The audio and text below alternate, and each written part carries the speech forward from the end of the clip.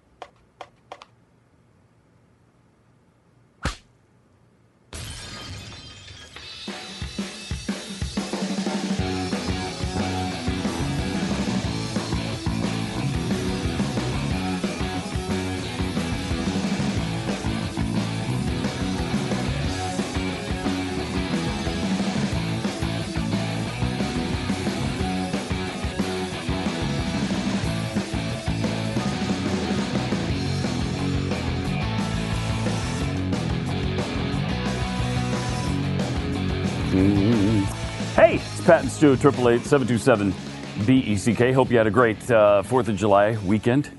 It was certainly nice to sleep in a couple extra days. Wouldn't have minded, I don't know, another one or 20, 30. It would be nice. 50, something like that. Something like that. No more than a 6-month vacation, maybe a year, tops. I always think to myself at the end of these vacations, how do I get back to work early? You know, how do I get back in the swing? Do you think because, that? Yeah, you know, I didn't like taking yesterday off. I'll tell you that. Didn't like it. Didn't like it because we went to the fireworks on, I guess, Monday night. Yeah. And so I was not happy to have a day to sit by the pool and relax a little bit. I was not into that. You would have much rather been here. Yeah. Yeah. You know. Well, because we give and we give and we give, because that's what we're about. We're givers, and so. To take a day off is difficult for us. We define ourselves by our own charity. We only define ourselves by what we give to you. And we consider that charity, even though we get paid. Well, with the exception of Jeffy, who does not get paid or define himself. Is there a way to make that happen? I have kind of a new way to look at Jeffy since I found out how much he's spending on his shirts. I will say Jeffy is bringing it. Yeah, in the shirt he's becoming fashion. He's always said, I am fashion. Clearly I am fashion. And he's proven it right now. Coco Chanel may have said it, a few years earlier than me, but clearly I am. What are you spending for your custom-made shirts over there? Well, this is not a custom-made shirt. This is just off the rack. You're kidding. Oh, wow. You are kidding. I know. It's hard to tell. Off the rack. There's something that makes, because I generally speaking find Jeffy to be detestable. I don't think that's a huge surprise. Well, generally speaking and specifically speaking. Yes, I generally and specifically find Jeffy to be detestable. But there's something that takes the edge off of that when he's wearing like pastels. Yeah. There's something that makes it a little bit. Good. It takes the edge off of my hatred for you. That shirt screams springtime fatness, doesn't it? It screams springtime fatness. Yeah, absolutely. Springtime. Fatness. By the way, speaking of fatness in the warmer months, Chris Christie found on a beach. Do we have that picture of him where he's just sitting there and looking very svelte? Well, the opposite of svelte. At least he had a shirt on, though. There it is. Where is he? Yeah, there he is. There's some up close shots. Yeah, Chris is not athletically overweight like myself. And no, I think that's a good point, Jeffy. He's clearly not. Chris is definitely an overweight man. Yeah, he's a fat guy. Just to be clear, you see a distinction between yourself and Chris Christie. Oh my gosh! What is that again? It's that you. He is just a fat guy. And you are athletically overweight. So what does that mean? In a former life, you used to be good at sports. Is that what you're trying to? Is that the distinction you're trying to garner there? I'm just saying, I'm not that. I don't know if you've met you. Mm-hmm. You are that. You are quintessentially that. Yeah, I mean, there may have been a time, like an offensive lineman, right? You might be 320 pounds, but you're very strong. You're very athletic. You aren't any of those not things. Any of those at all, right? Except, I mean, not even 350 pounds. You long for the day when you could get down to 350. But Chris Christie, to bring it back here to Chris for a minute. So Chris Christie has Oh, to... you're going to do that? Yeah, I think we will. Okay. Oh, you know what? Maybe I won't now. I was trying to help you. Chris Christie has to close a beach because there's some budget battle. Well, they going on closed in New Jersey. every beach. Every state beach. So there was Every other New Jersey beach. As Chris pointed out the next day on his Twitter account, there are lots of open beaches. You could go to the beach very easily in New Jersey. However, this particular beach and many in the state beaches, the state-controlled beaches, I guess is the line. We're all closed. We're all closed. But he has, when you're the governor, you can stay at the governor's beach house mansion. So Right. not only do they have the actual governor's mansion, but they have the governor's beach house mansion. So he was able. So to he go was to the beach. able to go stay at the beach, and when he's asked, hey, how come you get to do that when nobody else can? He said, run for governor. And then, the residence comes with it. Wow. Yeah. That's Now, good. well, What his a first answer was, deaf. I didn't get any sun, I'll say that. He tried to Right. deny it first until the pictures came out. Then he said, well, yeah, I will become governor, fine. And so he... Weird. Awful. He is terrible. Of course, the left reaction to it was also ridiculous. There was one a magazine. Did you see the magazine? He's not committing mass murder here. No. But he is being an elitist pig. Yes, and that's who he is. If there's any doubt in your mind that this guy 100% knew Bridgegate was going on after watching this scene, He knew. Of course he knew. He might have even ordered it it to happen. I absolutely think he did, because he wanted to punish. Because he is entitled to do these things, and you're not.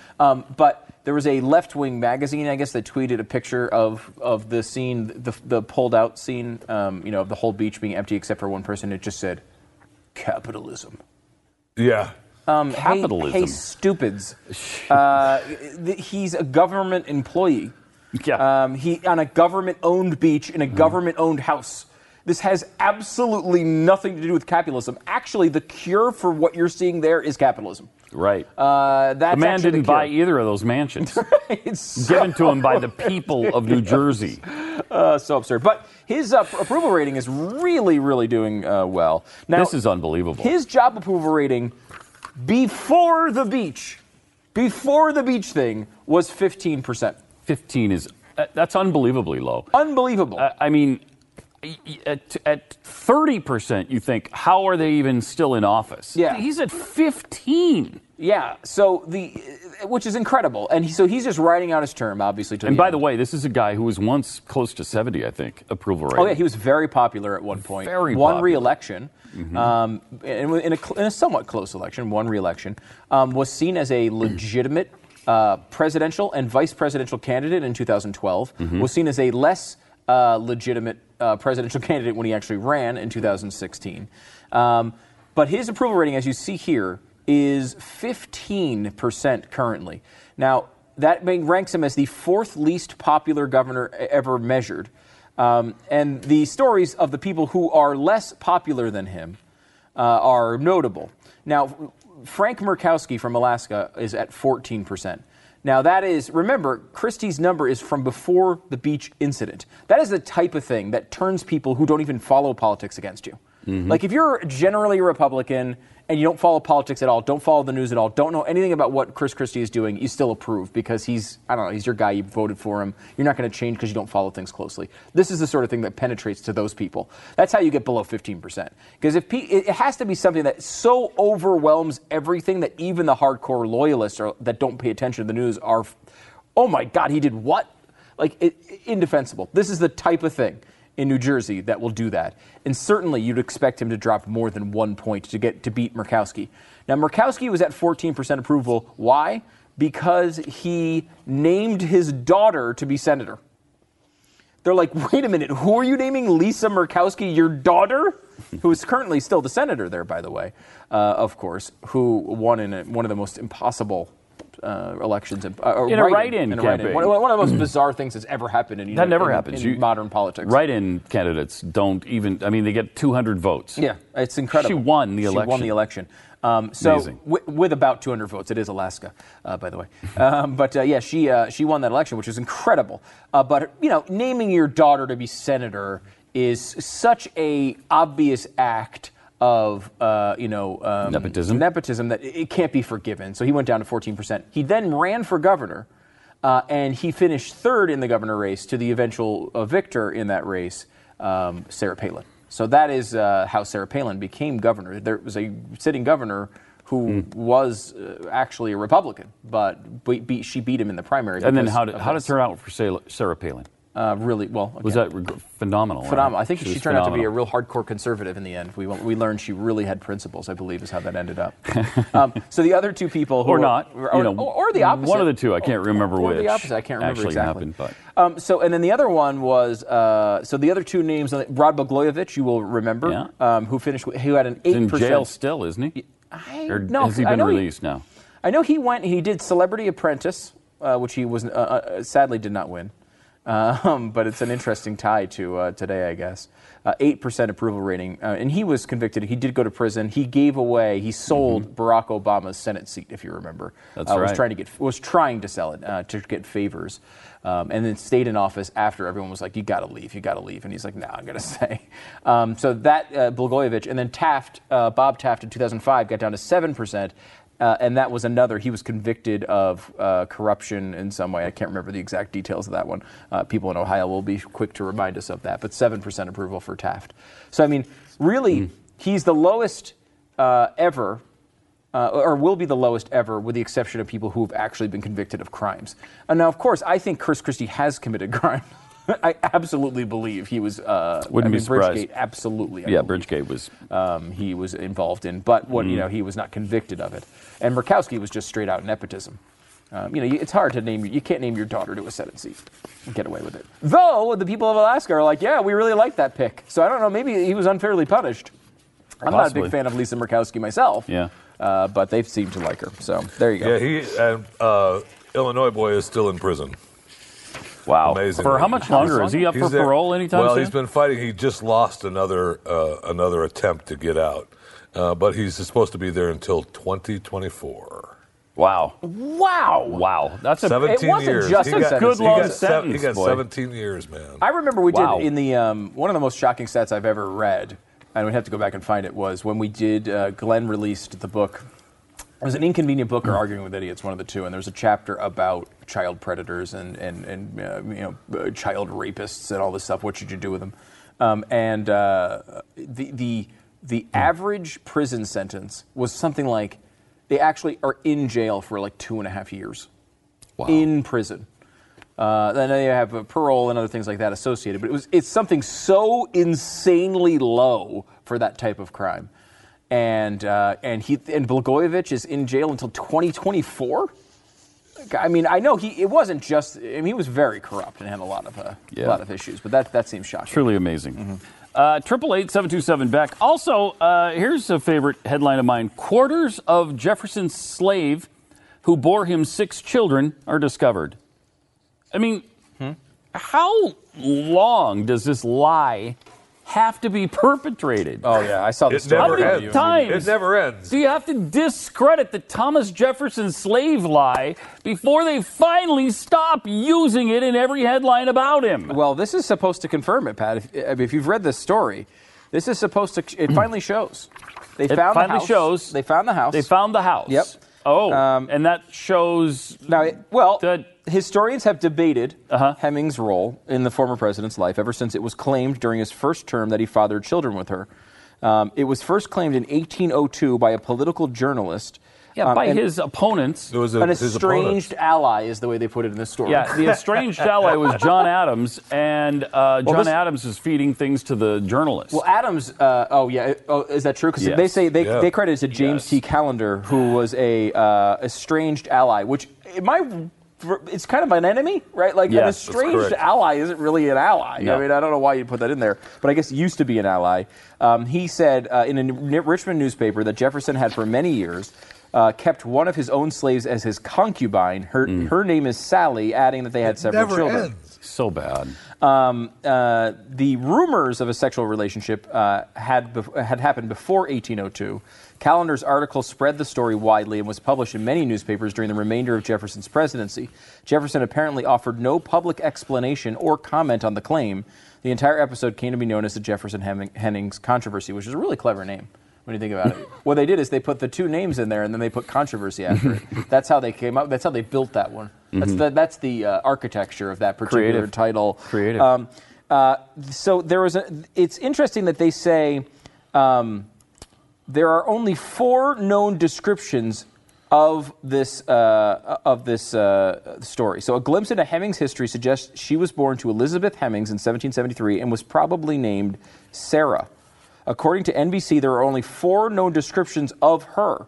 Enslaved blacksmith Isaac Granger Jefferson recalled Hemmings was mighty near white, very handsome, long straight hair down her back. It is not known if she was literate, and she left no written accounts. I would say this, the way this story reads is they're not even sure she existed, let alone fathered kids with, or mothered kids with Thomas Jefferson. History says her father, History.com says her father was John Wales, Jefferson's father-in-law. She came into the Jeffersons' household as part of the Jeffersons' inheritance from the Wales estate in 1774, probably served as a nurse to Jefferson's younger daughter. So what happened was, in 1998, in an effort to prove that Thomas Jefferson fathered the Hemmings family, they did a DNA test. And, of course, they don't have Thomas Jefferson's DNA. He's been dead for 200 years. So they tested, obviously, the children, and they came up with the fact that it could have been one of 27 different men from that time period. Everybody from Jefferson's brother to his nephews to cousins to... It wasn't Thomas Jefferson. It was very likely either his brother or his nephew. And any time you read the accounts of that time, there's almost nobody who knew him well and was not an enemy who believed him capable of that. At that time. At that time, because that was the guy that wrote it or was spreading the lies. Nobody liked him either. But he was a political enemy, and that's the way they fought their political enemies back then. And we heard that much more recently with Ty Cobb, right? Remember we talked about that story with Ty Cobb, where he wasn't this horrible person, and that one's way more recent. Amazing. I mean, it would be much more difficult to pull that off. Here's the quote from the study you talked about. It was in Nature in 1998, which is peer-reviewed, which means it's true, by the way. Yeah, right. Just so you know. Although paternity cannot be established with absolute certainty, thank you. Our evaluation of the best evidence suggests... No, this is another one of those Al Gore statements. Yeah, let's count the disclaimers here. Yeah. Although paternity cannot be established with absolute certainty, there's one.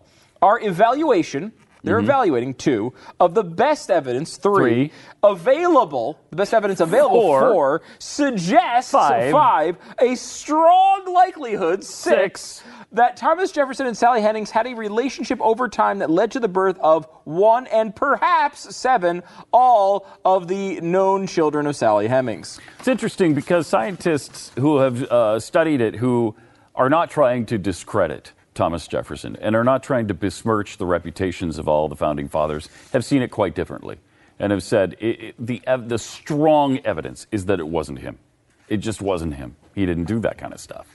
Now, look, good people have made bad mistakes. Yes. And, it's not impossible. It just seems out of character for him. Right. If you're just judging it by, we don't think this guy was a bad guy, that could have happened, right? Like, people do misjudge people all the time on things like that. Mm-hmm. But, I mean, when you throw in how shady the evidence is, I don't think there's any reason to move forward as we know this is true. Right. It seems there's absolutely a lot of doubt on this one. Yes. You know, so but it's kind of interesting. I guess what the reason it's back in the news today is they found the residence the residence of Sally, right? That's what they're saying. It's said to be the first physical space devoted to Hemmings, whose life till date remains a half-solved puzzle.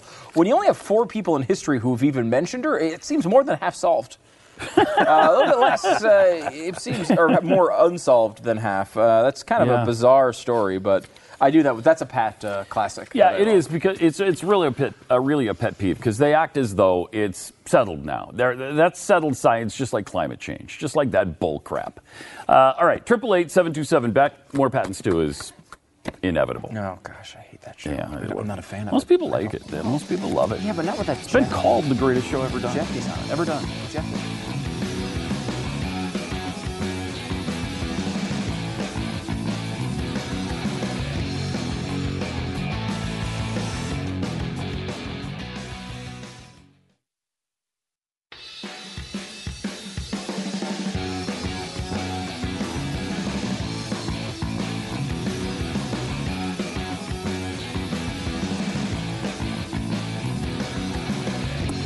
Triple 8-727-BECK. Pat and Stu and the lovely, I can't even say it in jest. That thing over there. What was that gesture again? What is that supposed bow? to be? Like a, yeah. Okay. I feel like you're more of a curtsy guy. There you go. He is wearing a skirt. I even spread out my skirt for you. There you go. That was nice. Thank you. Hey, Joey Chestnut won the thing again. Yay! Yeah. He's a competitive eater. We're going to see if Jeffy can eat hot. Too bad your microphone isn't on, Jeffy. Be nice. It's like 71 now.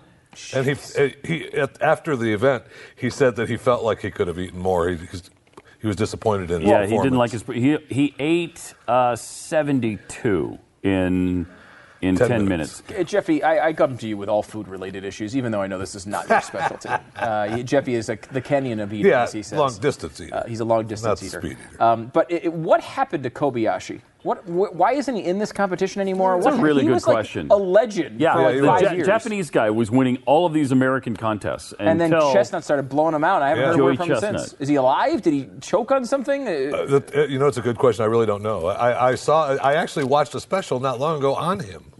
On Kobayashi? It feels like his training and what he did to train and everything. So I feel like I don't think he got anything stuck and rolled over dead. I think he's still alive. Now, I would assume a guy like Usain Bolt would look at a marathon runner and be impressed by them. Do you have that sort of relationship with the competitive eaters? Like, is Joey Chestnut like, oh my God, Jeffy's a legend? But even though you're not in the same event, they still see you.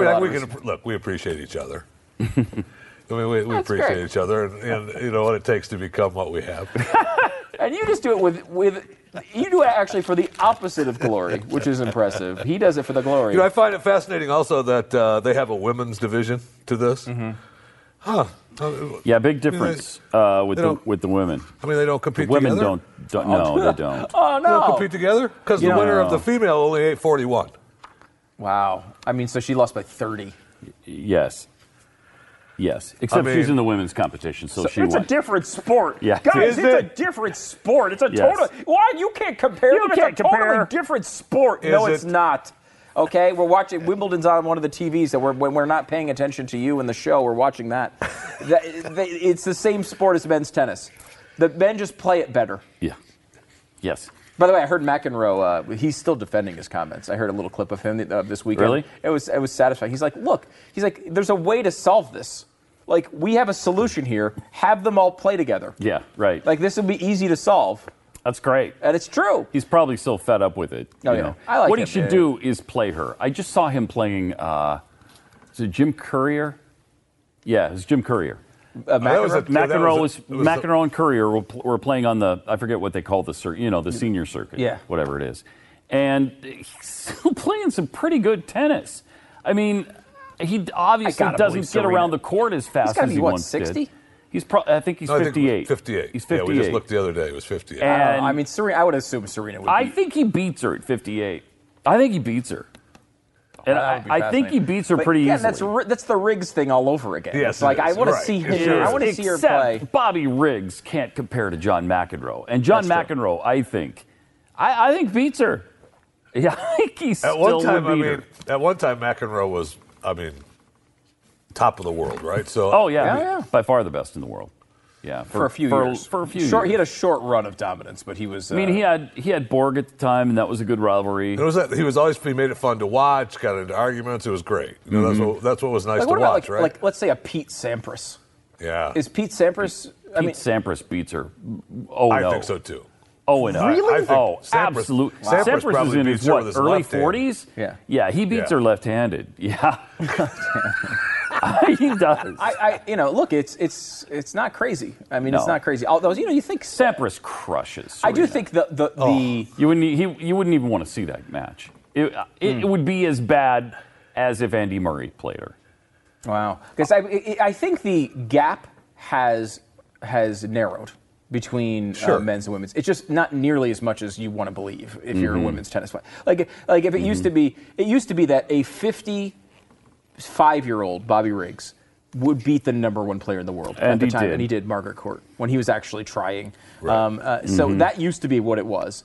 Now I don't think, but I don't know. maybe. But remember. And it's important to point out, Riggs wasn't even a great player when he was in his prime. Yeah. Like, this is a good men's player at 55 could beat the number one woman. I don't think that's the case now. You lose sight that the guy retired from competitive tennis in 1951.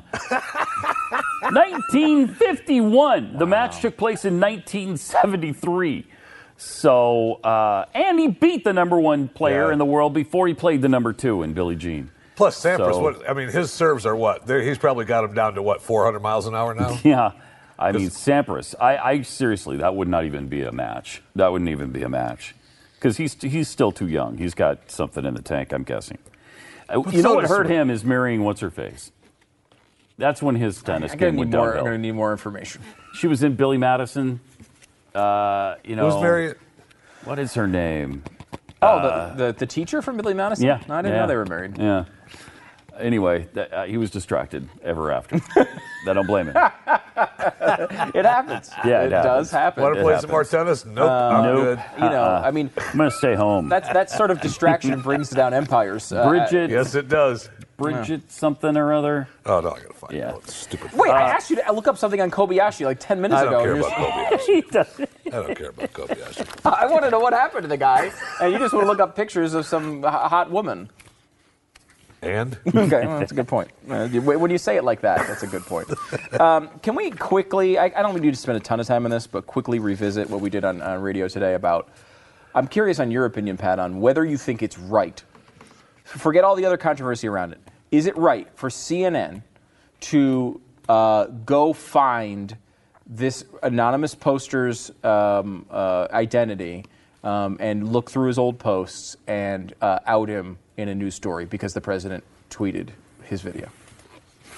Because I would say there's, with the exception of the people I've talked to today, meaning you, Glenn, Jeffy, I have seen, I don't think any disagreement with the point that CNN is horrible on this.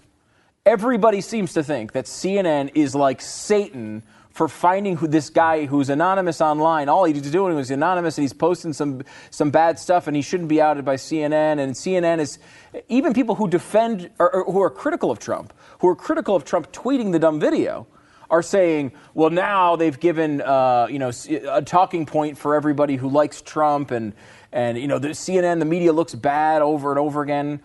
I don't know. I don't. For some reason, it's not hitting me that way, and I feel like I'm crazy. No, me neither. No, I'm not bothered by the fact that they found out who it was.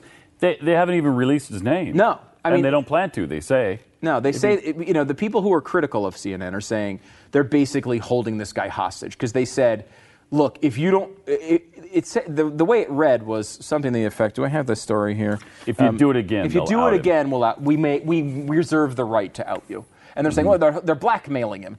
They're not blackmailing him. What do you mean they're blackmailing him? For what? What are they blackmailing him for? When you blackmail him, you have to get something. And I guess the insinuation is they got the apology that makes Trump look bad. However, as the story says, he posted the apology before they spoke. At least that's their claim. I have no way of independently checking that out. It's a very... I've been shocked by the uniform reaction from people on the right. And a lot of people are a hell of a lot smarter than me, but I just don't understand why the passion. It's like this reverence for the online pseudonym. You're like, yeah, when you post on a fake name, your hope is it's anonymous, right? So you can post, but that's not a guarantee. We teach our children that.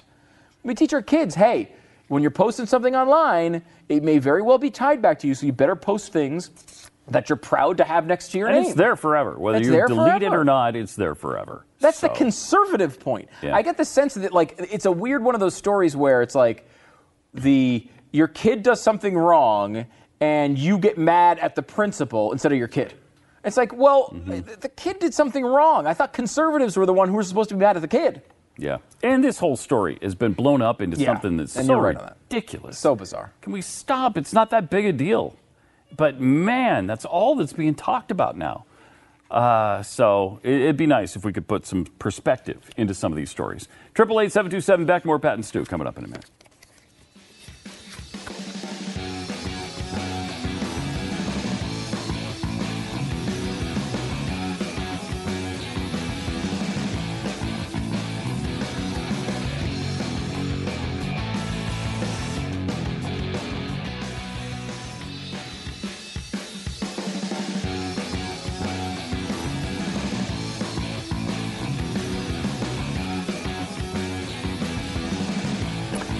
Triple 727 Beck. It's Pat and Stu.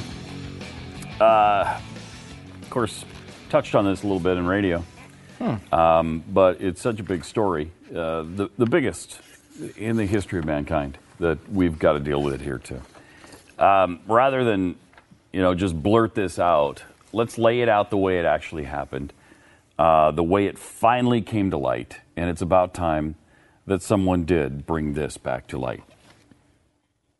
This may strike your listeners as way out, but we actually believe that there is a colony on Mars that is populated by children who were kidnapped Right. and sent into space on a 20-year ride. Wow. So that once they get to Mars, they have no alternative but to be slaves on the Mars colony. Sex slaves. There's all kinds of. Well, look, I know 90% of the NASA missions are secret, and I was told by high-level NASA engineers that you have no idea. There's so much stuff going on, but then it goes off into all that.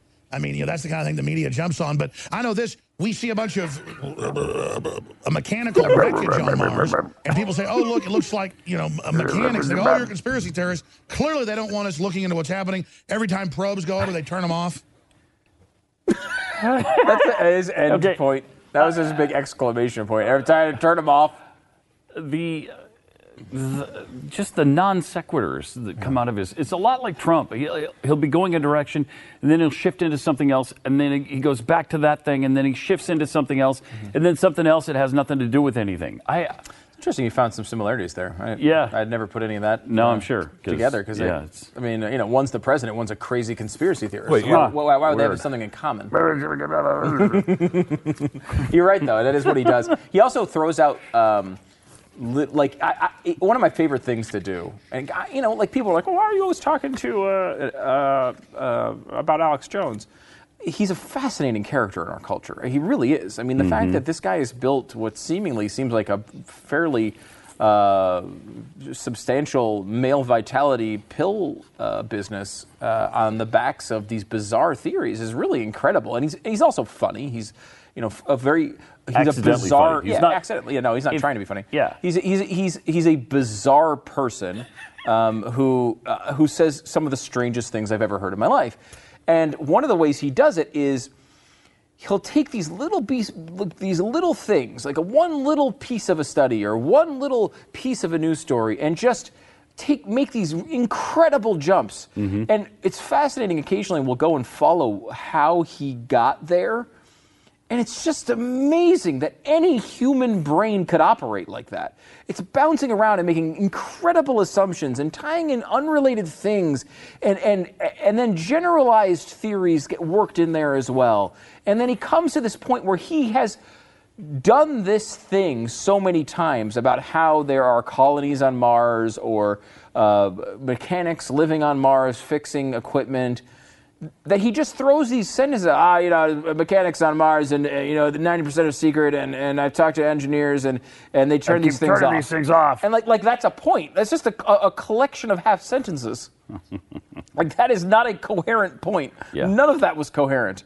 But again, we're trained experts on such things. We're working with Jeffy every day. We speak in coherence.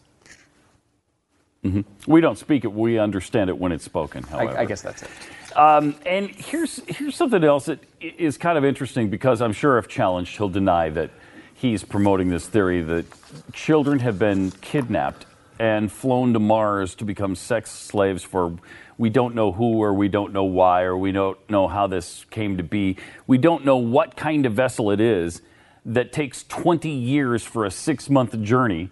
I mean, there's so much unexplained here, but he doesn't challenge it. So there's only two possibilities here. He either believes it wholeheartedly, or you put him on to mock him, and that's not what he does. So he obviously believes this thing. Yeah, maybe.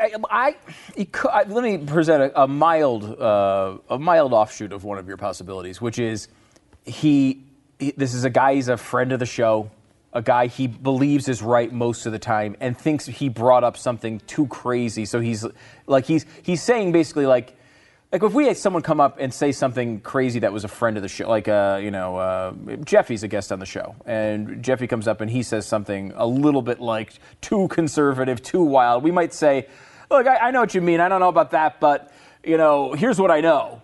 That's kind of what he does there. He kind of brushes it off a little bit. He doesn't really say, I don't know about that. He agrees that NASA has been hiding a lot of stuff. Right. He generalizes, right? So he says, like, if someone came on and said, you know what, I think Barack Obama is mutilating puppy dogs in the basement, we'd say, well, we wouldn't. But we could say Barack he does hide a lot of things, and we know he's doing things that are against the Constitution. But what I do know is that blah, blah, blah, blah. Like, it's his way of, like, being nice to a guest without outing him. However, I actually believe I think he believes it. That's what I would believe. I think he believes it. Trying to find the benefit of the doubt there, because he does give a moment of, he at least recognizes how dumb it sounds. Oh, yeah. Which is not normal for him. It's lunacy. I mean, this is a guy who says, in a Megyn Kelly interview, he says, well, I'll give you a real example. Fish people, he doesn't, he's not like he has a good idea of what is going to offend or be crazy to the media. Here, he actually recognizes that children on Mars in a colony sounds pretty crazy. It seems a little out there. It seems just a tad out there. A half step. And it's interesting, there's no follow-up, and like, hey, how come it takes 20 years to get to Mars when we can get there in 6 to 9 months? Yeah, wouldn't that be a logical question to ask the guy? How about, hey, who are the sex slave owners? Now, again, you keep bringing sex into it. I don't remember them bringing sex into it themselves. He said they were slaves. He did not say they were sex slaves. Did he never say sex? Did he say sex? Run this for us one more time, because I think they're sex slaves. I don't think so. I think he's just a slave. This may strike your listeners as way out, but we actually believe that there is a colony on Mars that is populated by children who were kidnapped and sent into space on a 20-year ride.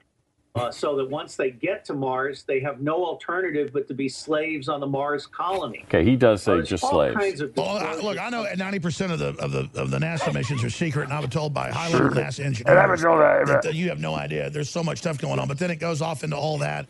I mean, that's the kind of thing the media jumps on. But I know this. We see a bunch of mechanical wreckage on Mars, and people say, oh, look, it looks like, mechanics. They go, oh, you're a conspiracy theorist. Clearly, they don't want us looking into what's happening. Every time probes go over, they turn them off.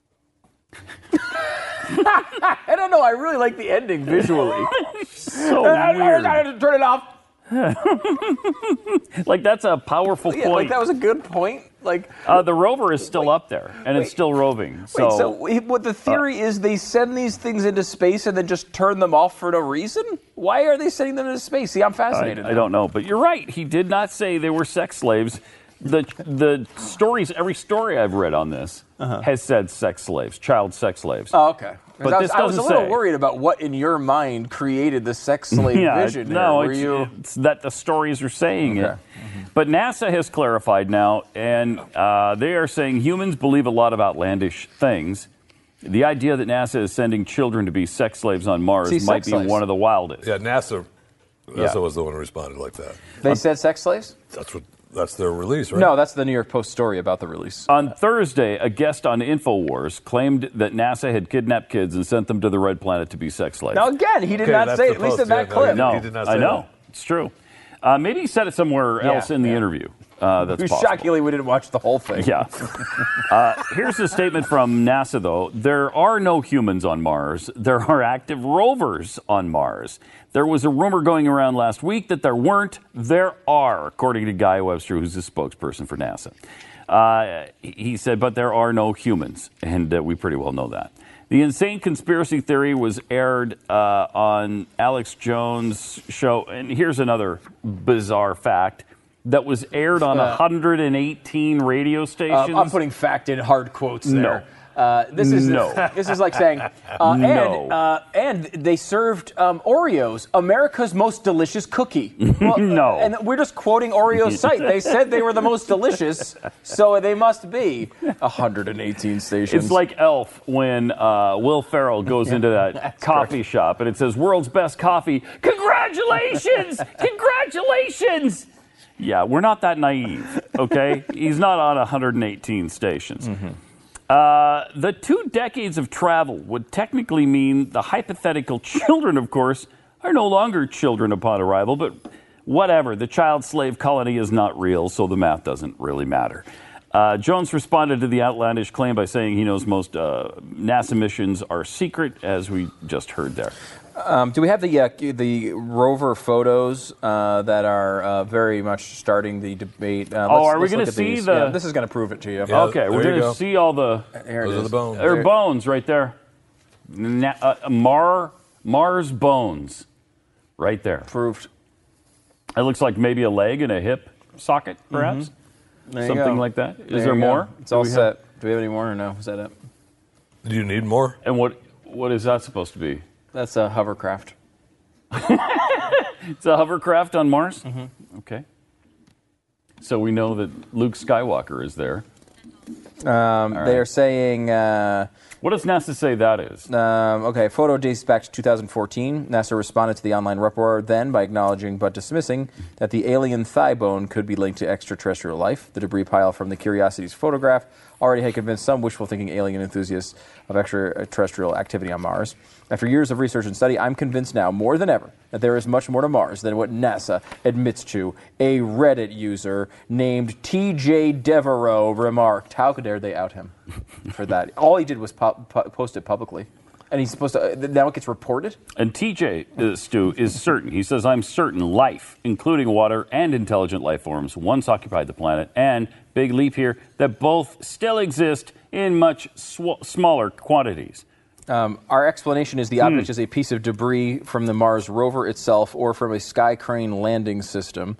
Unless we get more detailed information, is another case of wishful thinking. So that's what that second thing was? Nigel Watson, author of the UFO investigation. We've been sending stuff. NASA has been sending rovers and ships up to Mars for, at least 20 years, right? Oh, longer than that, yeah. And many of them have crashed. But that's not because there's some kind of weird life form making them crash. That's because it's hard to get to Mars from here. Well, it takes 20 years. 54 million miles. It takes 20 years to get there. You know. I mean, we know it doesn't take 20 years. It's just that these particular people that end up on Mars in the slave colony are taking a 20-year journey. Right. A little sightseeing. It's a sightseeing. Right. It's a sightseeing mission. It's like the Gilligan journey. It was just supposed to be a 3-hour tour. Right. And then all of a sudden the weather started getting rough. A lot longer than that. 888-727-BECK, more Pat and Stu coming up. Is that the one? Tiny ship was tossed. If not for the courage of the fearless crew, the minnow would have been lost, right? The minnow would have been lost. I thought so, yeah. I mean, but the ship set ground on a shore of this uncharted desert isle. Yeah, with Gilligan. The skipper. Was he the there? Skipper, too. The professor. The millionaire and his wife.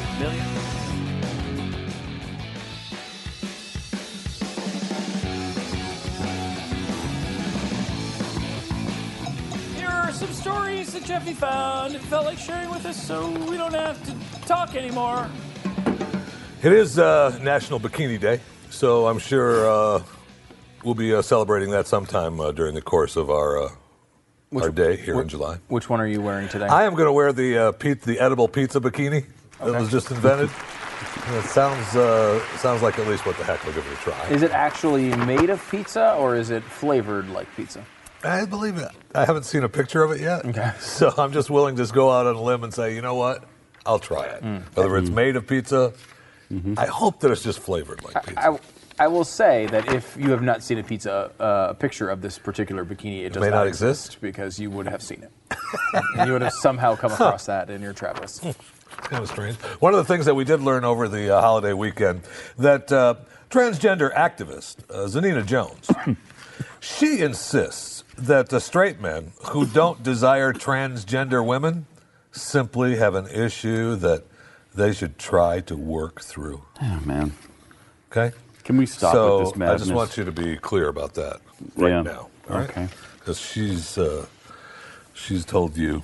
And Kobayashi, while we're on the hot dog eating contest, and Kobayashi, he got in. I mean, he was arrested at the hot dog eating contest. Yeah, got into trouble. You know, he claimed he was there to see it.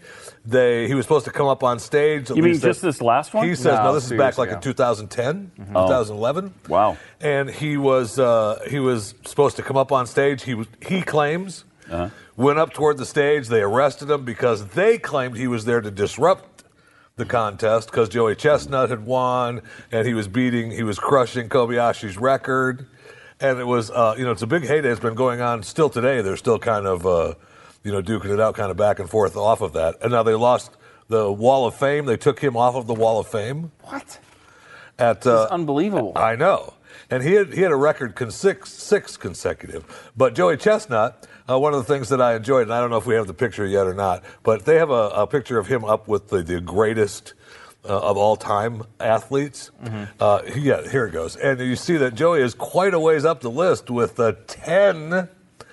championships under his belt, although I don't necessarily know that I would consider him. Can we not put him in with Bill Russell? Is that ESPN doing Come that? on. Yeah, I mean, you got to fill time, right? You got to fill time and space. Stop it. So congratulations to Joey Chestnut. Eating is not a sport. Oh, my God. And the contest doesn't belong on ESPN. Joey, I just want to go on.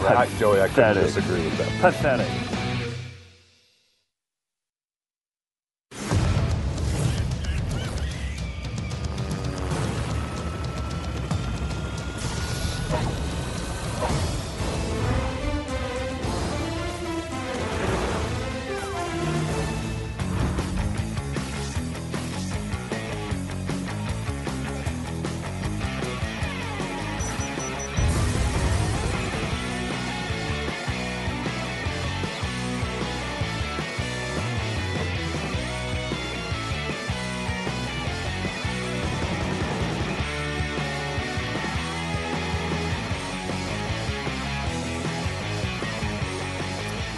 It's Pat and Stu. Jeffy, 888-727-BECK, 888-727-BECK. You see this story about the person who had a baby, and the baby doesn't have a gender yet. Is it a medical condition? Is there something? No. Do we need to? No, it isn't. How dare you say that's a medical condition, as if it's abnormal in some way? Wow. No, is that what you're trying to say? I was feeling bad for the child if it was born why without a gender. Why the hate mongering? Why would you feel bad? Why the mongering and hatred? You monger. Exactly would you feel bad for a baby that doesn't have a gender? Wow. Why? Wait, explain it. Hate monger. Explain it. Monger of hate. Hateful hater. I'm waiting. I just don't want. Have you heard of that explanation? I just don't want this thing to struggle through life without a gender. Oh, it's a thing now. It's a thing. You monger of hate. Why do you monger like this? Why? Oh, this is unbelievable. Could be the first such case in the world. Canadian officials have issued a baby name on a health card without the gender marker. Yeah, that is the first. We've had reports, I'm pretty sure, of some other parents or mothers or whoever that didn't want to assign the gender. Yeah, but this person, the person who had the child is Corey Doty, a non-binary transgender person. And she talked him into doing it on the health card, right? So yes, I mean, she's non-binary. And she identifies as neither male nor female. She gave birth to the baby in November. It gave birth to the baby in November and has been battling to keep the 8-month-old's gender off of all of British Columbia government records ever since. The health card issued to her has a U which in the sex category that stands for unassigned or undetermined. So the person who gave birth to this baby said, we're not actually asking to have anyone's ID changed against their will. We're just asking to change the structure of how identification, particularly the birth certificate, starts out. That's not too much to ask, is it? It never is. It never is. It never is For 0.07% of the population to just fundamentally alter the way birth certificates are recorded? I don't think that's too much to ask. Go ahead and do it. What makes you think it's as high as 0.07%? That was just that's not even the non-binary. Right, because that's not, that's all transgender? It's all transgender. 0.7%. This will start again because I know that we've talked about it and I've read stories where the parents have not wanted to assign a gender for their child until it's later, but because they were upset that the hospital or the birthing building.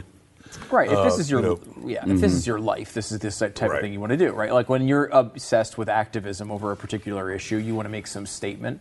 It's like if I try to get Eagles fan put on my kid's birth certificate. It's like, well, look, it's not that much to ask. A bunch of different letters. It's a bunch of different letters on a free. You're typing anyway. Just type different things. Don't type male. Type Eagles fan. So what? And it's like, well, there is a so what there. There's a reason why they try to figure out the gender of a kid, which, by the way, is very easy for them to do in every circumstance. I guarantee if you ask the doctor or the nurse who was there when the baby was... You mean the hateful... Well, yeah, if they monger in hate, they'll go ahead and assign the gender. They'd be able to venture a guess, let me say. I'm pretty sure they could venture a guess long before that kid even came outside the birth person said this about that, Stu. The birth... We would prefer they take sex off these documents entirely. A baby's gender identity develops over time, not when a doctor examines its genitals right after birth. Again, like, all right? It's as if we are just talking about two different words. It sure is. Like, we are saying I know. Gender are the parts, and you're saying gender is some trait of a personality. That's, I'm not saying you can't have the traits of the personality. You may have female traits of your personality all day. You may have all sorts of different things. But that's not what gender means until you've changed the definition somehow, successfully, to half the country. It's incredible. Like, this word means this, and now what we're going to do is we're going to tell you that it means the other thing, and you're just going to go along with that. And half the country's like, yeah, no, absolutely, I'm with that. It's a bizarre, it's different now. Bizarre world. I mean, wow. And then, but we're the ones who are called science deniers. That's us. Okay, you've either got a boy part or a girl part. Okay, that's science right there. But it's the other side who's denying that. It's true. Wow, it's amazing. And this goes back to what's going on with the EPA. Now, I've been, Pat, I don't know if you probably haven't noticed this, but I have had occasional available criticism for the president, and occasionally, I have not found everything he's done to be perfect. You haven't said that in this room, I'll tell you that. Are you kidding me? That makes me a heretic. I know. I'm not allowed to say things. And a bad person. Well, you've sold out. You've clearly sold out. I've sold out from... You sold out from your values of being a Republican. You've completely sold out. And that's not I guess you want Hillary to be president. No. I guess you want Hillary. No, I don't want Hillary to be president. Go ahead. Go vote for Hillary. Go ahead. I can't. See where that'll get you. And I didn't. But... Yeah, thanks a lot for Hillary. I didn't. Thank you. I didn't vote for Hillary. And she didn't win. So those two things are kind of in the way of your theory at this particular moment. Yeah, thanks to the Russians and you. Yeah, right. No, now you're on the Russian bandwagon. I'm losing track here. But one area I would say I have been largely positive on Trump in his administration, and I was going to say something mildly negative, but let me pass it. Let me pass it. Is the EPA stuff? Scott Pruitt, I was very happy with that pick from the beginning. Yeah, he has done a good job so far. Yep. And again, this is something where the left would totally disagree with me. They might not like Trump for many other reasons, but they also don't like him here. I like what Trump has done with EPA. He took a little longer than I would have liked to get out of the Paris Agreement, but whatever. But he did it. He got out. He did it. I'm not splitting hairs there. Yeah, I love that. So Pruitt is getting a criticism now because Scott Pruitt, who has been a critic of the very agency he now oversees. They say this as if this is a point.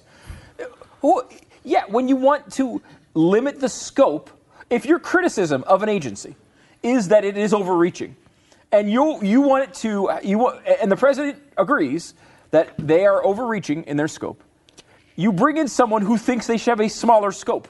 So yes, you would bring in someone who is critical of the larger scope they used to have. This is not a weird math problem you shouldn't be able to understand. If you think the agency should have less power, you bring in someone who thinks they should have less power. So yes, he's been critical because he thought in the past they had too much power. And even if it wasn't over the exact amount of power, I mean, that was the same argument they used for Tillerson, too. He was critical of the State Department when he was in the public's. Yeah. Okay. Well, yeah, but the way the State Department was operating was right. If he agreed with the way it was operating, he would run for Barack Obama's EPA. He didn't like the way it was working. Of course, you would bring him in if he was disagreeing with how they used to do things there. That is the most asinine criticism of somebody. It's to say that Rick Perry couldn't even remember the Department of Energy when he wanted to eliminate it, and now he wants to shrink the scope. And while yes, he is saying that they're going to do some things because he's in a new administration and how you agree with the administration, it's good. You want people to shrink government. If you're conservative, that's the point of it. You want to make it smaller. If you don't love every government agency there is, you've got no business being any part of it. Any part of it. Of course not. Okay. That is really the way they treat it. Like, Pat Gray was critical of a trade in the NBA, and now he's going to an NBA game. It's like, yeah, so who cares? Yeah. Like, it doesn't make any sense. Since his February confirmation, Pruitt has embarked on a record-setting rollback spree, including filing a proposal to undo Obama-era climate regulations. Good. Of course he's going to undo the crappy regulations from Barack Obama. Why do you think he got elected? The notable thing would be if he did the opposite. He was like, you know what? Obama was doing a great job on the climate. That would be notable. It's not notable that he disagrees with what Obama did. He legal plans to repeal pollution in the nation's waterways, delaying rules requiring fossil fuel companies to rein in leaks of methane and greenhouse gases, and he reversed a ban on the use of pesticide the EPA deemed dangerous to children's health. He wants children to die. You want people to die. This man wants children to die. He wants to pour pesticides directly in their eyes. It's true. And then put a pillow over their face and smother them. That was actually in his pesticide in the eyes. It was, yeah. Yes. Which was a good speech, though. It was very stirring. And it was also the foundation of his book, Pesticide in the Eyes, What I Want to Do with the EPA, which is a weird title. It's a weird title. And he still got the gig. He says, Richard Lazarus, who is a professor of environmental law at Harvard, who, by the way, he rose from the dead. That's what they named that after? Yeah. Oh, wow. Yeah. So he's been around a long time. Yeah, a long time. I was going to say, it seems like he's an activist, but he probably has been around longer. He told the Times the number of environmental rollbacks in this time frame is astounding. Pruitt has come in with a real mission. And I think this is true. And again, part of the reason I've praised Pruitt, as opposed to some of the other parts of this, Pruitt is on a real mission. He is much more organized, much more focused than other cabinet-level officials who have not really taken charge of their agencies. It's very striking how much they've done. It's true. And these are good changes if you're a conservative, if you believe... He's trying to do 30 regulations. He's trying to roll back 30 of them right now. It's pretty awesome. It's pretty awesome. Yeah. It's exactly what we would want the guy to do because the regulations are insane. And so, just because these media organizations, who was this written by? CBS, I think. It's a CBS News article. Because they loved the Obama administration and they love the global warming regulations. So these are always written with a negative spin. 888-727-BECK, 888-727-BECK. Speaking of the environment, can you believe people were skiing yesterday in the 4th of July at Squaw Valley? Really? They had so much snow.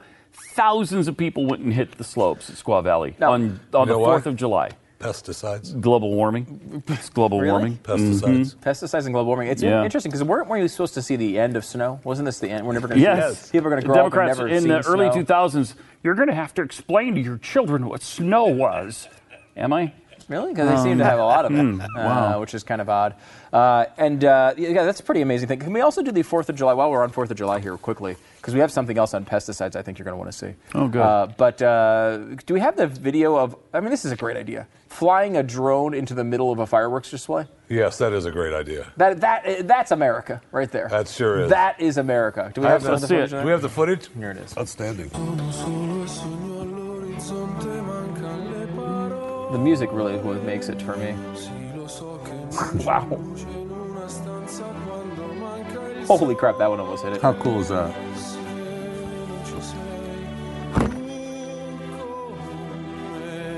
Wow. It's amazing how close they're coming. And the song, by the way, translated means, wow, those fireworks are close to my drone. That's pretty cool. It's a great idea. Why this particular song? That's the fireworks drone strange. Song. What do you mean? The firework drone This is song. the official fireworks drone. That is actually the Spanish version of Proud to be an American. I didn't realize that. Yeah. Well, that's actually Lee Greenwood singing that. Yeah. It's true. He just translated it into It Spanish. didn't sound like Lee. No, yeah. You're just used to him using, American Weird. words. Yeah. So pesticides, a little topic of discussion on the Wonderful World of Stu this week. But you look into how dangerous they really are and how you're going to die when Scott Pruitt puts pesticides in your eyes. Watch. Okay. I have a confession to make. I think Gwyneth Paltrow is a decent actress. In Iron Man, Shallow Hal, The Royal Tenenbaums, come on, these are good movies. But these days, she seems more occupied with managing her health and lifestyle brand, Goop. It's really the name. Goop is concerned with all things that have to do with wellness, whatever that means. Like this story, for example, what fruits and veggies have the most pesticides? The Dirty Dozen is here. The Dirty Dozen list goes on to describe the foods with the most amounts of evil, no good, dastardly pesticides. Goop is off to a good start, but I've compiled my own list to give you a more thorough answer to what fruits and veggies have the most pesticides. It's time to get antisocial.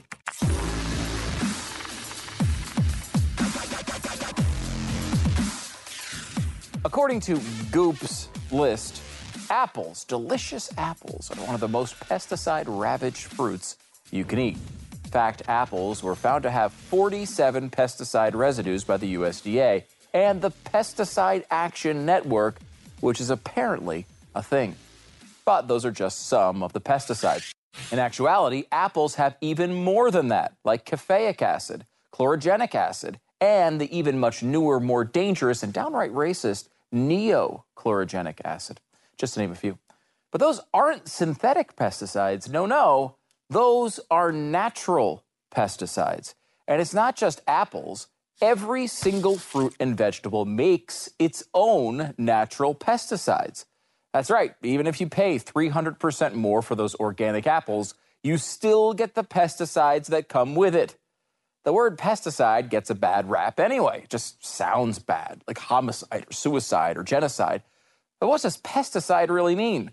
Pesticide is any chemical, natural or human-made, that is designed to kill another organism, in this case, a pest. Something that ruins your food. Let's take a moment to remember something quickly. Produce has been around longer than whole foods. I know it's hard to believe, but plants have always naturally produced their own antibiotics to kill threatening insects and other organisms without any help from us. If they didn't, they wouldn't be around now. In the last few decades, we've learned to improve upon the process with synthetic chemicals. But let's not forget who started this deadly biological war: plants. The pure, natural, healthy foods you love, like cantaloupe, apricots, and cauliflower, and even kale, actually are the ones to blame for the pesticides now infiltrating your body, those bastards. According to research by Dr. Bruce Ames, professor of biochemistry and molecular biology at the University of California, Berkeley, such a conservative institution, 99 99.99% of the pesticides consumed in the American diet are chemicals that plants produce to defend themselves. 99.99%. The amount of natural pesticides present in our food absolutely dwarfs the amount of man-made pesticides. Dr. Ames estimated that Americans eat about 1.5 grams of natural pesticides per person per day, which is about 10,000 times more than they eat of synthetic pesticide residues. We eat about 5,000 to 10,000 different natural pesticides every single day. And just because these pesticides are natural doesn't mean they are nice, wholesome pesticides that promote wellness. Goop. Natural pesticides are way more harmful than fake pesticides. Many natural pesticides are known to cause cancer in rodent testing. In his study, Dr. Ames suggested that it is probable that almost every fruit and vegetable in the supermarket contains natural plant pesticides that are rodent carcinogens. The levels of these rodent carcinogens are commonly thousands of times higher than the levels of synthetic pesticides. And don't even think about cooking those fruits and vegetables. That just increases the carcinogens. But I wouldn't worry about it too much. Until today, you probably didn't even know that you eat approximately 5,000 to 10,000 rat cancer-causing natural pesticides every single day, and you're fine. Besides, trying to rid pesticides from your diet is futile and the definition of unnatural. Uh-oh. And you don't want to be unnatural, do you? No? Do you? Do you? Goop? Do you? The only surefire way to eliminate pesticides from your diet would be to not eat anything at all, ever. I couldn't do it, but judging by your appearance, that's probably what Gwyneth Paltrow actually does. So to review, all plants have natural pesticides on them. All of them. You consume way more natural pesticides than synthetic pesticides, and they are even more harmful than the fake stuff. And if apples are so riddled with nasty pesticides, then why did Gwyneth Paltrow name her daughter Apple? You don't get to give advice about anything when you name your offspring Apple. Unless you're an apple.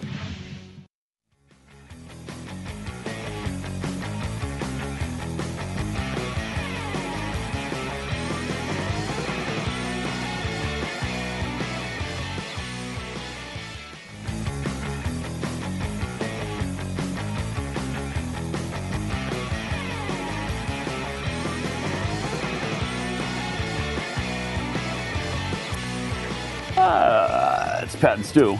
Truly strange service in New York City. Going to be interested to see how this works out for them. It's if you can't find a public bathroom, you can hail one. It's a toilet van. Nice. And it just comes around, and there looks a little something like that. Sponsored by Charmin. Nice. Almost exactly like that, Pat. In fact, that is it. Little step-up van. That's the actual. Are they charging people? Or is it free? Oh, I'm sure. It's I think it's just a promotion, so I don't think they're trying to make money off of it. Oh, really? It's not a business? It's not a thing? Yeah, it's an Uber-style bathroom service. They're doing it for 2 days. Anthony Anderson of the TV series Blackish, which is apparently an okay thing to air on network television, has been accompanying the van on trips to Columbus Circle, Herald Square, and Bryant Park. On Thursday, the van hit Lincoln Center from 9 a.m. to 12 a.m., blah, blah, blah. Request service, you can go to Charmin Van Go and follow the simple instructions to get the van. Look, there are times where a clean bathroom is in demand. Mm-hmm. I think this is a good overall option. That's like they have in Vegas, they have the hangover cure service, where they'll come to your hotel room or pick you up on the van, and they'll give you an IV with like fluids. They have and a stuff lot of to cure. services like that in Vegas too. I don't think call we're talking right up and they on demand. I don't think we're talking about the same thing per se. Quick like a rabbit. You are a weird. Imagine they do these biopics like they did I saw Churchill recently, which was okay. It was pretty good. It was a weird focus because it was focused on basically 5 days of Winston Churchill's life where he made terrible decisions the entire time. It's like really? Out of all the things to talk about with Winston Churchill, you'd think like, hey, this part where he really screwed everything up. Let's focus on that. The 5 suckiest days of your life. It really is kind of that. But can you imagine a Jeffy biopic? Imagine the things you would learn. Imagine the things he's done. Imagine the life experiences. I mean, obviously, we know it's NC-17, XXX. We're not going to be able to air most of it here. But it would be really fascinating. You've lived a really incredible life. And obviously, it's been one of the longest lives in recorded history. So that's pretty, just in that, in and of itself would be interesting. How many different cardboard boxes, how many bridges he's lived under, how many diseases he's picked up, how he picked those diseases up in the first place, the drug dealing, the crime. I can't be expected to remember where I got all of those. Yeah, you probably can't. I mean, that's probably true. You probably can't. Probably true, Jeff. I'm just saying some of them. Some of the stories might be interesting. Mm-hmm. They're all interesting if I could just remember where you got them. They all got a good story behind them. Every single disease. Okay. A small town in Kentucky has elected a dog mayor for the 4th time. After pledging to sniff out the community's problems with a little help from her best friend, she won the election a few months back. No. Not sniff out the trouble in the community. No. Who wrote this? Who wrote this? I want to know the source of the WDRB. You should be ashamed of yourself after pledging to sniff out the community's problems. So stupid. I mean, that dog's going to get right to the bone of things, I'll tell you that. Is that I don't think they even said something that stupid. Any more you want to throw in there? No, you're done? Good. There was also a guy who married a crocodile this weekend. Do you see that story, Jeffy? I thought that would be the Jeffy report for sure. A guy who married a crocodile? Yeah, you want to look that up? A guy who married a crocodile? Yes, I do. That's good for him. It seems like it would fit on one of your sites somewhere. It may be up there. It's a little busy. You do have some people managing the content. While he's looking that up, you know what else is kind of interesting right now are the gas prices, which are under $2 a gallon in most areas of the country, I think now. Like here, it's $1.89, $1.85. What's the lowest you've seen? I haven't paid anything close to that yet. Really? Yeah. Oh, yeah, all over the place. It's like $1.89. Jeffy lives in a town where no one wants to go, obviously, or he would not live there. I mean, mainly it's low because he lives there. But I remember going to Jeffy's place at one time against my will and noticed the gas prices were really low around. Yeah, they're lower out there. They're really low out there. I'm surprised they're as low as they are where you are, though, because you live like in civilization, right? Yes. You live in a place that has people. It is civilized. That has like businesses, roads. Yes. It's in Texas. Jeffy's actually technically in New Mexico, where he lives. They're just happy to have somebody buy some gas. Yeah.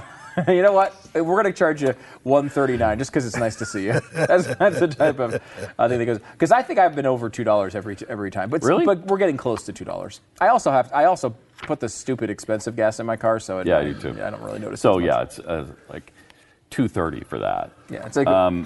But it's called elitism, Jeffy. No kidding. You know what it means, Jeffy? It means we're better than you. That's what it means.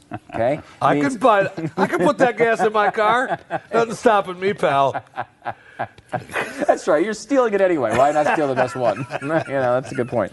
It's interesting, though, that during the busiest holiday weekend of the year, normally for gas prices, I mean, the 4th of July is like when things skyrocket usually. In Cleveland, they were paying as low as $1.67 a gallon. I didn't think those kinds of prices would ever be back. Did you? I mean, especially when it was up to like $4 a gallon here in Texas. I never thought we'd get back here. It's amazing, too, how new that is. Because I remember driving down a particular hill in Pennsylvania towards a gas station I used to stop at all the time and seeing for the first time in my life it going over $2 a gallon. And it was approaching $3 or maybe even cleared $3 a gallon. And that was after Katrina. Oh, yeah. If I remember right, it was Katrina where that happened. And the gas prices just went through the roof for like a few days before that calmed down. And I remember being like, this is insane. And then it was back down to because remember, in the late 90s, it got down under $1. Yeah. Under $1. I know. In the late 90s. I mean, $1.67... all this time later, going on 20 years later, that is probably as cheap as it's ever been. Yeah, it would be interesting. I would think the late Inflation 90s might adjusted? have it beat a little bit because that was down at oil was at $20, less than $20 a barrel. in the late 90s. I remember when it was. I was trying to remember. We did a morning show bit for 970 WFLA where we sold 97 cents a gallon gas. But that was when it was big deal high, was right? Yeah, the big deal was when it was. But no, that was. I don't think it was $2 yet. It was still, it was it's under $2, I know, that's what everyone used to think. Oh, it's so high. And that would be the story, Pat, every day. Right. We would do whole weeks of shows talking about what supply and demand did to gas prices. It was like this huge thing. We're going to open up the reserves. Oh, my God, yes. It was the biggest story in the world. Now, nothing. Really, I mean, and it's not, you'd think maybe Trump would get hit with it because he's a Republican, but he's not getting hit with it either. It was like, as soon as Barack Obama came in, they're like, we're never talking about gas again. Never going to talk about it again, except for the fact that it is now a climate change Unless issue. it goes to, $4 a gallon or whatever, then, they'll blame Trump. It'll be Trump's fault if that happens. But it wasn't Obama's fault when it happened to him. 888-727-BECK, more Pat and Stu coming up. Inflation-adjusted gas prices. Oh, this is a fun site. So it was, in 2015, $2.36 was the low. Inflation-adjusted in 1998, $1.48.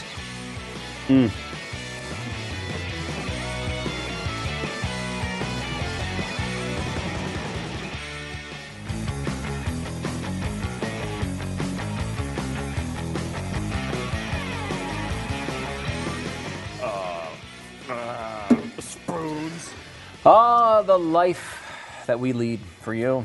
It's incredible. It's hard. It's really incredible. It's hard, but we do it for you.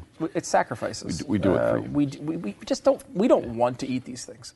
We don't want to try. Good heavens, no. Because the people. Oh my God. These companies. First of all, we're anti-corporation. We are. We don't like them. We don't like what they're doing to our communities. Oh, the capitalist pigs. All the fake pests. You know what they're doing? They're stealing from the rich and they're stealing from the poor. You want an example of what capitalism is? What is? they're doing is they're taking all the money out of the poor people's pockets and giving it to the rich people. Look at fat Chris Christie on the beach. Yeah, That's look at that. Capitalism. Yeah, okay? exactly. We don't like that. That's capitalism. But because we think you might be, won over by some of these marketing slogans because you're weak-minded, unlike us. We have decided to taste test one of the new kinds of Reese's. We do it for you. Again, we do it for you. These are Reese's Peanut Butter Cups with white chocolate on them. Now, I don't know if these are actually brand new, but I'm pretty excited about it. Is there going to be that big a difference between actual chocolate and white chocolate? White chocolate isn't actually chocolate, is it? I mean, it doesn't really taste like chocolate. It tastes like something like white chocolate. Right here, Pat is eating them. Well, isn't that what we're supposed to do? I thought we would wait and talk about it a little bit. Considering we got 14 minutes to fill here. Hey, I'm a man of action. Okay. I'm done talking. Let's taste. There we go. Oh. I mean, it's good. Pretty good. It has the normal peanut butter in it. And then instead of milk chocolate, it's white chocolate. You are a mastermind with these reviews. So the difference in white chocolate, I'm not sure if you blindfolded me. I don't know if I could tell the difference. Really? Mm-hmm. I mean, if you take tastes about the same to me. If you take a little bite off the corner where it's all chocolate, you can definitely. I mean, it's definitely white chocolate. But you're right. Like the chocolate isn't overwhelming in a Reese's peanut butter cup. It's all about the peanut butter to me. And this delivers the same way. I feel like it's almost. Because white chocolate is, in my opinion, less invasive than chocolate, where chocolate will take over a product. You put chocolate on something. But that's not a problem because you want chocolate to take over. Most of the time it's not a problem. But I mean, like, it becomes a chocolate product. This to me is really just a peanut butter product. You get a little bit of the smoothness of a white chocolate in there, but really it doesn't go crazy. I do enjoy it. You came up with the idea of just eating a little bit of the white chocolate without the peanut butter. Is there another one over there? Because I didn't think of that at the time. No, there's not for you. Did you eat the entire? Did you have 3 of them? You can't. These 4? No, I had one of these things. That's a bite. You just had one each. She brought one package, and I thought that would feed us all. Wow, that is terrible. Right. What a terrible, terrible move on her part. One package? Well, that's a terrible, terrible Normally mistake. it's a package apiece. I mean, things are getting tough.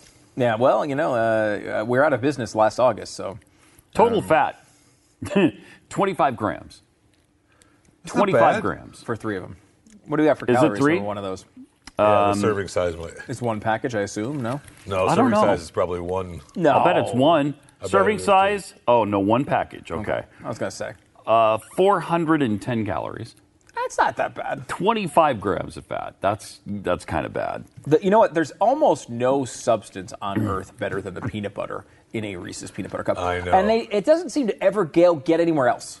Like, why can't I just buy a container of that peanut butter? Reese's peanut butter. But it's not the same. It's not the same peanut butter. It's like a regular peanut butter that's decent. But I mean, it's not the mix that they put in. Right. Yeah. What I want is that they probably have tested it and found that people don't actually want to put that on sandwiches. Like, it probably gets overwhelming, I guess. I don't know. I want it. I want it on sandwiches. I think all you have to do is take the Reese's peanut butter from the can and mix about 6 pounds of sugar in each spoonful. Mm-hmm. That's probably how they get there. Oh, we could try. Give it a shot. I guess we could. I guess we could. I gotta say, so I would say, like, if I would put a normal Reese's peanut butter cup, given the right circumstances, one that's not too melty, just one that's just perfect, like, you know, a little bit not frozen, but like a little refrigerated, a little chill. That's like a 16 or 17 product for me. Like, I really like Reese's peanut butter cups. These would be not quite as good. I'd move them down. About a 12, maybe. Yeah, I'd say a 14. I do like them. And I'm a big fan of Reese's. Jeffy, what's your rating? 1 to 18. Jeffy rates that on that scale because 18 is the highest number he knows. What's your? I'd just like to say that the mayor did marry the crocodile. The mayor? The mayor of the city married the crocodile, and there were some very, really beautiful wedding photos. Were there? That did they kiss? Would you like to see the crocodile? I would. All dressed up, ready to be wed. Oh, here we go. In Mexico. I mean, did they ask for permission to do that to the crocodile? What this is a good luck thing for the fishermen. It's also rape, is what it is, Jeffy. It's also rape. Yeah, it's what? Also they're married. You're humiliating this poor animal. I'm sorry, Donald Trump's attorney, but you can rape your wife. Number one. That's not cool. I don't think that's cool. Well, that's good luck and prosperity for the local fishermen. That is not okay to do. Why is that not okay? Is it dead? Did they kill it? No, it's not dead. Why would they had the mouth fastened there? Why would they? Why is that bad? I don't like that. That's not nice. That's not right. That's just not right. It's practiced by the Indians in the town since 1789. Oh, it shouldn't be. I mean, I'd like them to You can't take that away from them. Do you remember the first year they did it? The first year they didn't have a wedding dress like that. Oh, no? No, okay. Yeah, no, we didn't have a strap to strap that mouth shut either. It was a little short wedding. So a little more dangerous back then in the day. Back in the day. Groom? All right. Short wedding. Cool.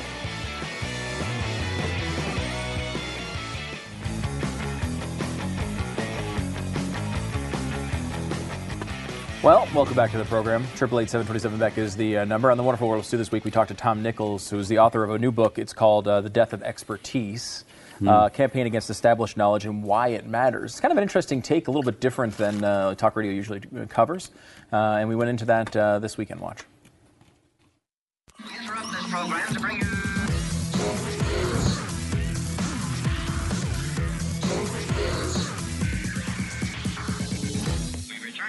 to your regular program.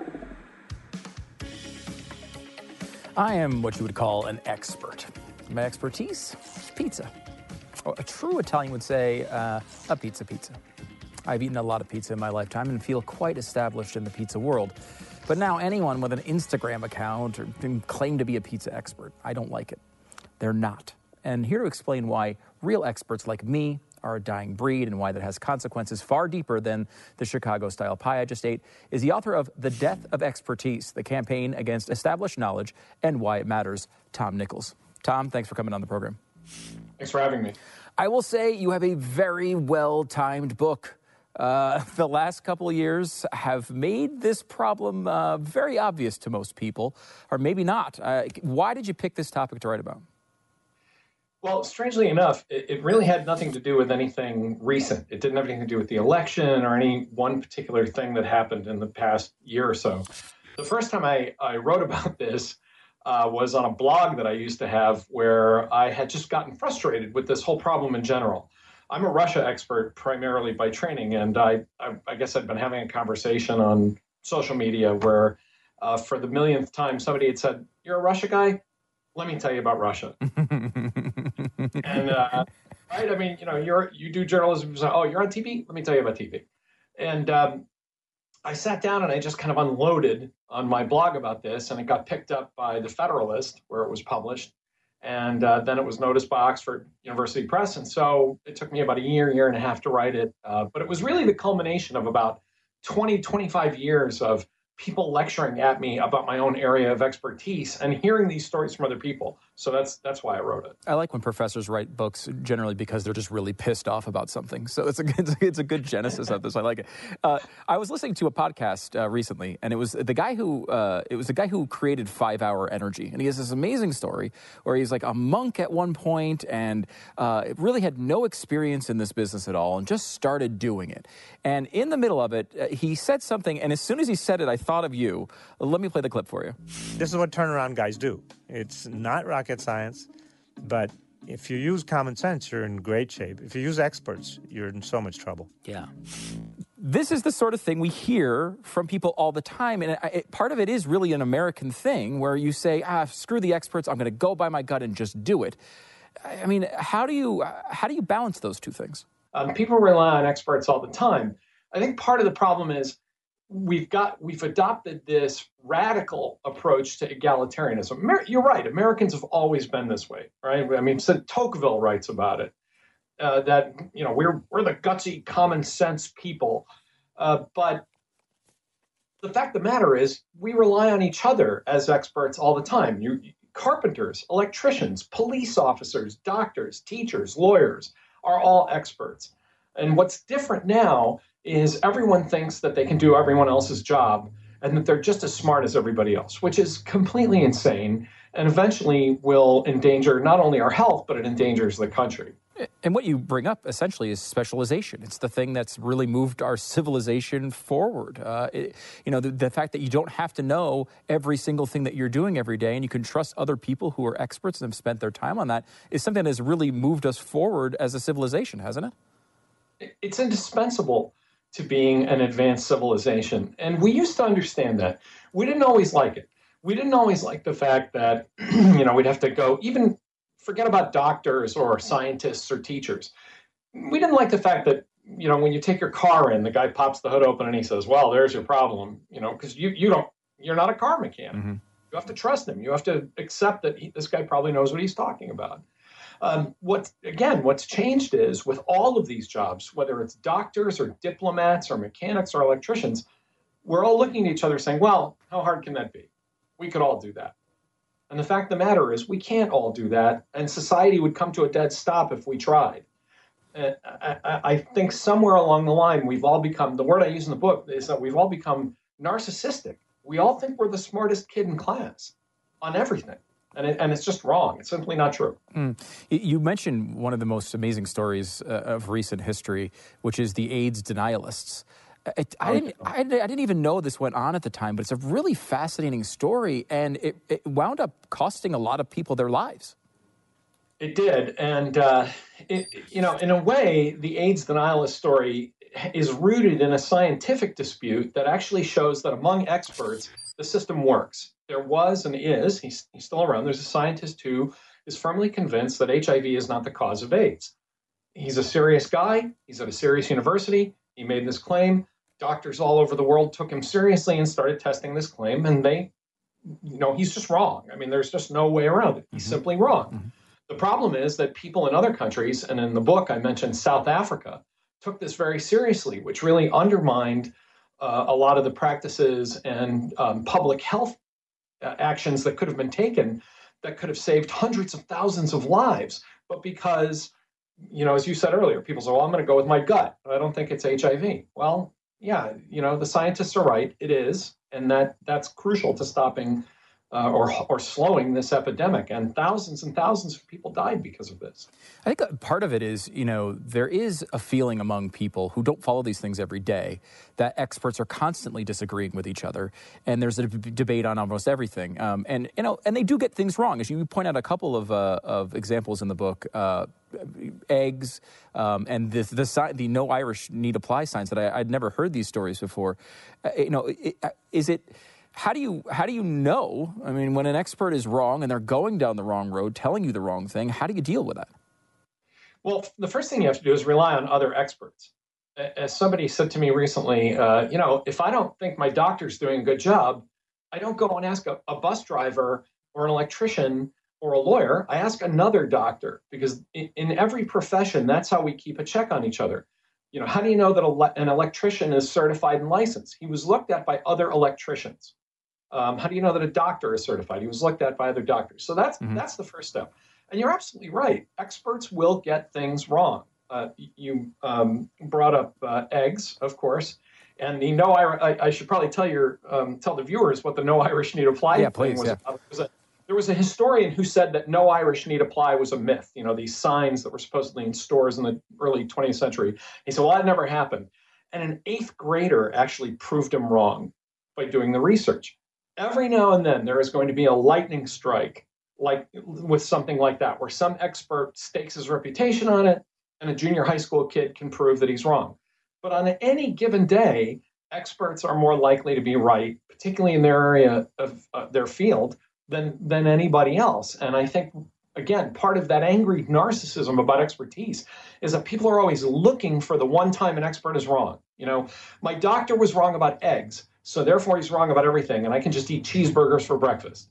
A professor was wrong about a historical fact, so all professors are wrong.